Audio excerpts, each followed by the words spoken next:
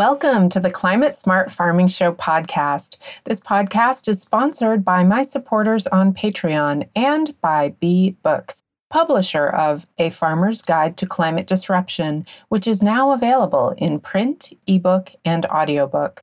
Bee Books also publishes climate smart romance novels by Tara L. Roy. Learn more at beebooks.org. You'll also get free climate smart downloads, including tips for weathering drought and flood, and the Farm Emergency Preparedness Plan. When you subscribe to Bee Books newsletter, sign up at beebooks.org, B-E-E books.org. I'm your host, author, and multimedia artist, Rebecca L. Fraser, and I'm excited to share this episode of the Climate Smart Farming Show podcast with you. So let's dig into it. Part 9.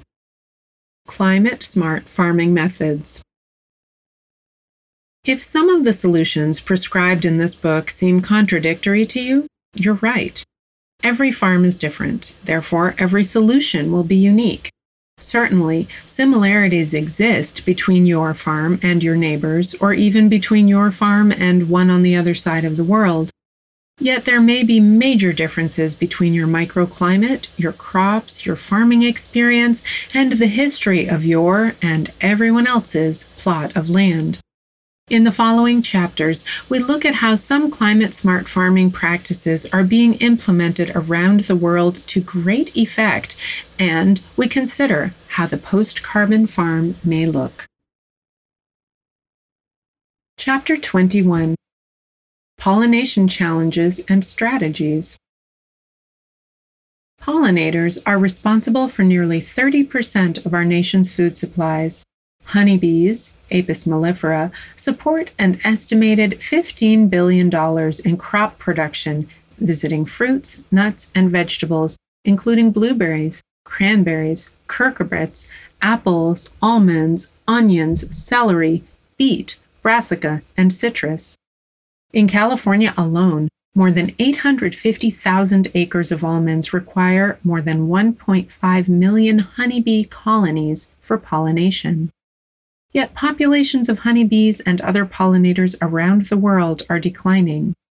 In the United States, approximately 30% of colonies are lost each winter due to the combined effects of pests, pathogens, environmental toxins, and poor nutrition. While climate change is not the sole cause of stress to honeybees, the links to climate disruption are clear. For example, the honeybee pest varroa mite could produce many more generations in a warm year than one with seasonably cool temperatures.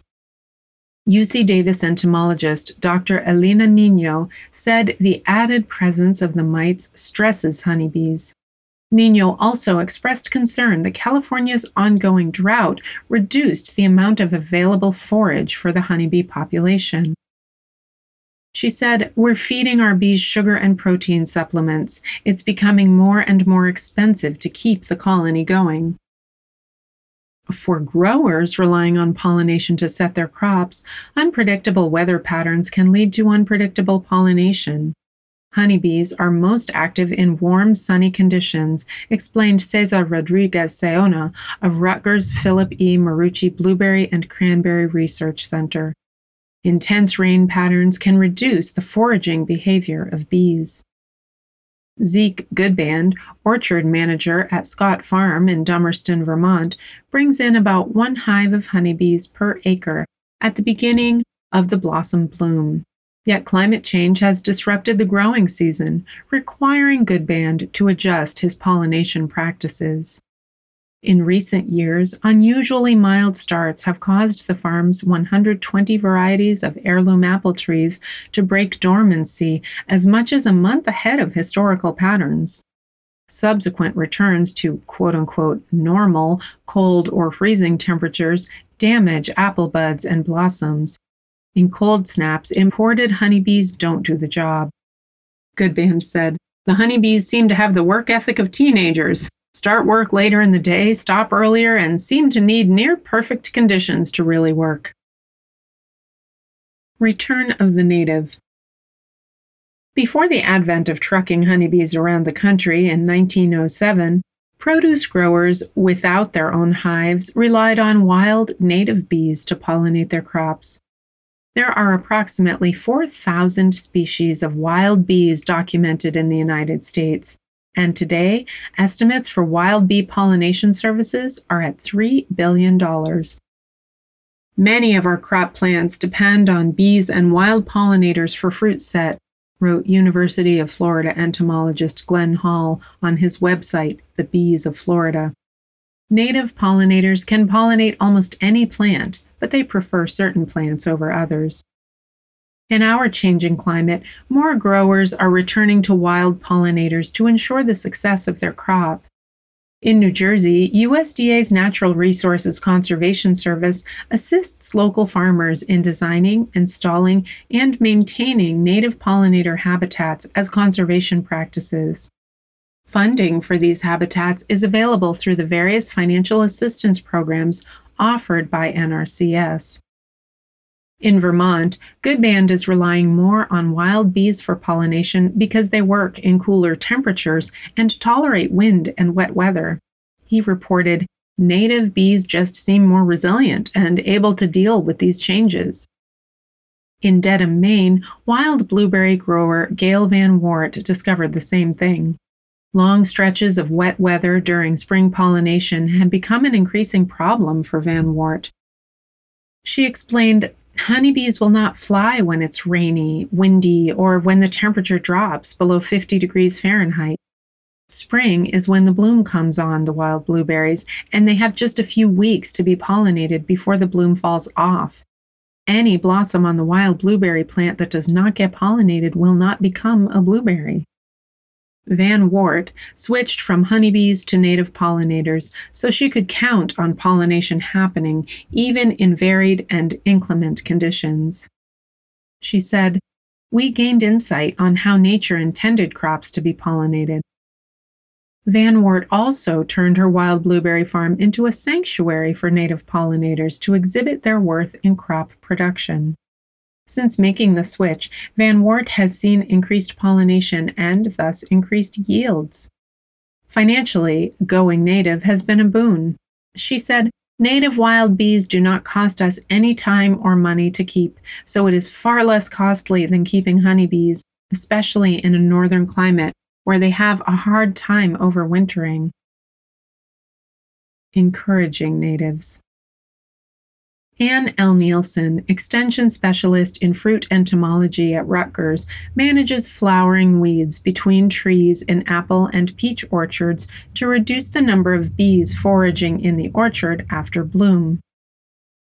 She said, "Ongoing research in my lab has been on managing ground cover to reduce pesticide exposure to foraging bees, both honeybees and natives."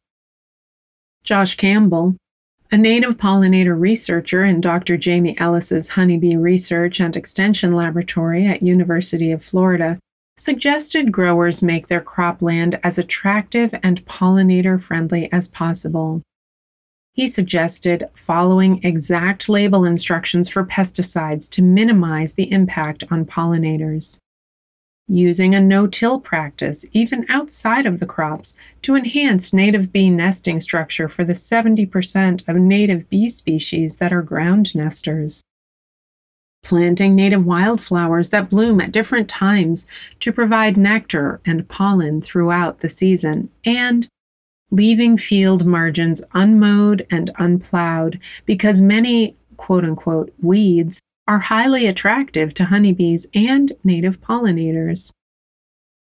To enhance the biodiversity of their orchard ecosystem, Scott Farm planted a plethora of wildflowers and a diverse array of tree fruit, shrubs, and vines. Goodband shared, "With 120 varieties of heirloom apples, we're pretty well spread out with bloom times and harvest. We think our growing philosophy that recognizes the orchard as a potentially wildly diverse ecosystem will help us weather the changes in climate." In Maine, Van Wart makes sure to have native plants around to provide native pollinators a diversified diet from spring to fall. "It's easy," she said. "It's just letting nature do what it was supposed to do." I hope you enjoyed today's episode on pollination challenges and strategies. This was a really fun episode to produce for me because I was fortunate enough to visit Scott Farm Orchard in Dummerston, Vermont on several occasions. Actually, one of the buildings on the property is the home where Rudyard Kipling wrote The Jungle Book. As an author, I found that intriguing. As a foodie, I was excited to try several of the orchard's 100 plus heirloom varieties of apples, which were laid out on beautiful farm tables in an old white barn. I never realized how different an apple could taste. And it's safe to say that Scott Farm makes the absolute best apple cider I have ever tasted in my life. And I grew up in New England, where apple cider is kind of a thing. Of course, without pollinators, heirloom apples and cider would not be possible.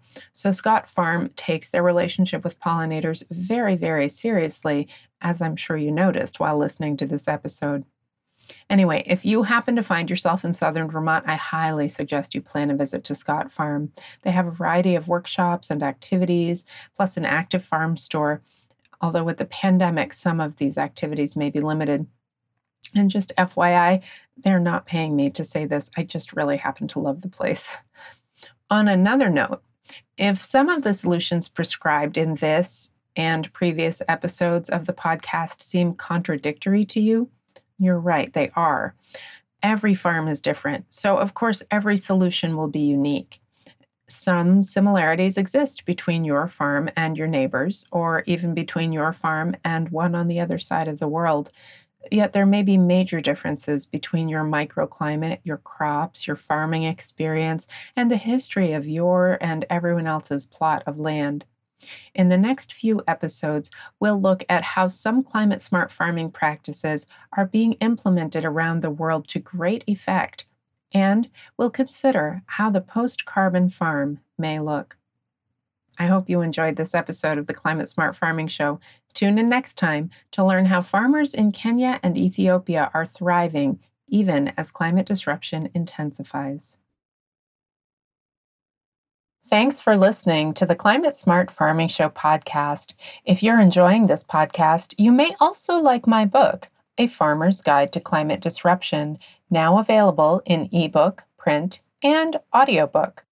To support this podcast and my other creative endeavors for as little as $1 a month, please visit patreon.com/Rebecca L. Fraser.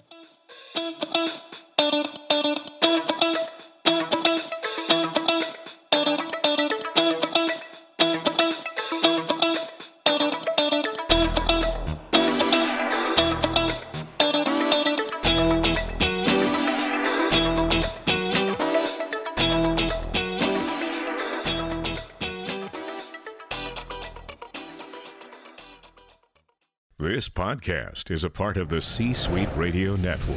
For more top business podcasts, visit c-suiteradio.com.